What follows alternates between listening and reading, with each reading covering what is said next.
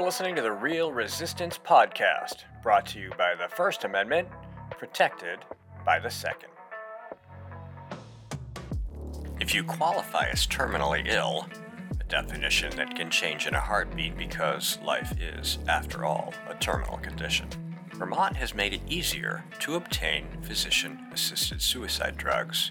Passed by the legislature and signed by Governor Scott, you can now use Zoom or any equivalent form of telemedicine to request drugs to end your life without ever meeting, in person, the doctor prescribing your death. Quote, "A physician shall not be subject to any civil or criminal liability or professional disciplinary action if the physician prescribes to a patient with a terminal condition medication to be self-administered for the purpose of hastening the patient's death, and the physician affirms by documenting in the patient's medical record that all of the following occurred, one of which was the patient made an oral request to the physician in the physician's physical presence or by telemedicine."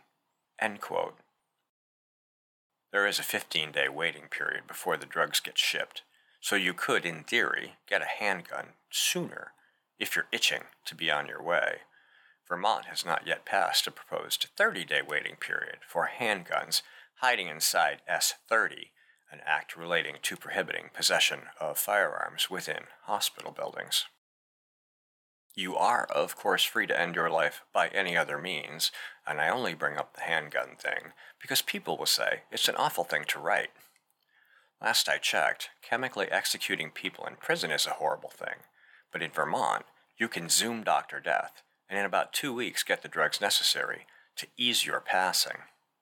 There are no protests or requests to the governor for a stay or a call from a judge, and it's the same people on both sides of that issue. But if death by lethal injection is so bad, how about a Zoom call from death row with a doctor, and boom? Because, silly, Democrats like criminals more than you. They are also useful. Criminals, I mean. They commit crimes, and you can shoot them in public when they wear out their usefulness. But before that, they destabilize the ordered and predictable lives of a middle class progressives despise. Comfort, when it comes to dying, is acceptable, but living? There's no room in utopia for you to be comfortable. That sort of government can't afford it. And if they happen to have assisted suicide as an option, you might, one day, be diagnosed with a terminal illness by the same doctor who tried to kill you with a ventilator and remdesivir, and encouraged to end your suffering. Heck, why wait? You can go to Oregon right now and die sooner. They passed suicide tourism just this year. And not long from now, you'll be able to Zoom or Skype or FaceTime someone in Oregon and get the death meds without traveling. Quote, "The assisted suicide lobby wants to approve out-of-state assisted suicide requests via telehealth and to send the lethal drugs by mail to the out-of-state requester." End quote. If you're an Amazon Prime member, maybe you can get them in 2 days. And if you think for one moment this isn't going to happen and then become federal law either by an act of Congress or a Roe v. Wade-like SCOTUS decision, you've not been paying enough attention. They want it. And how hard has that been looking back for them to get what they want? Not very. There are a few bumps in the road here and there, a few delays, but it happens in the end. I mean, technically, we already have this. With the open borders and rampant opioid overdose deaths, it's government security policy assisted suicide. A few more words, and only slightly illegal.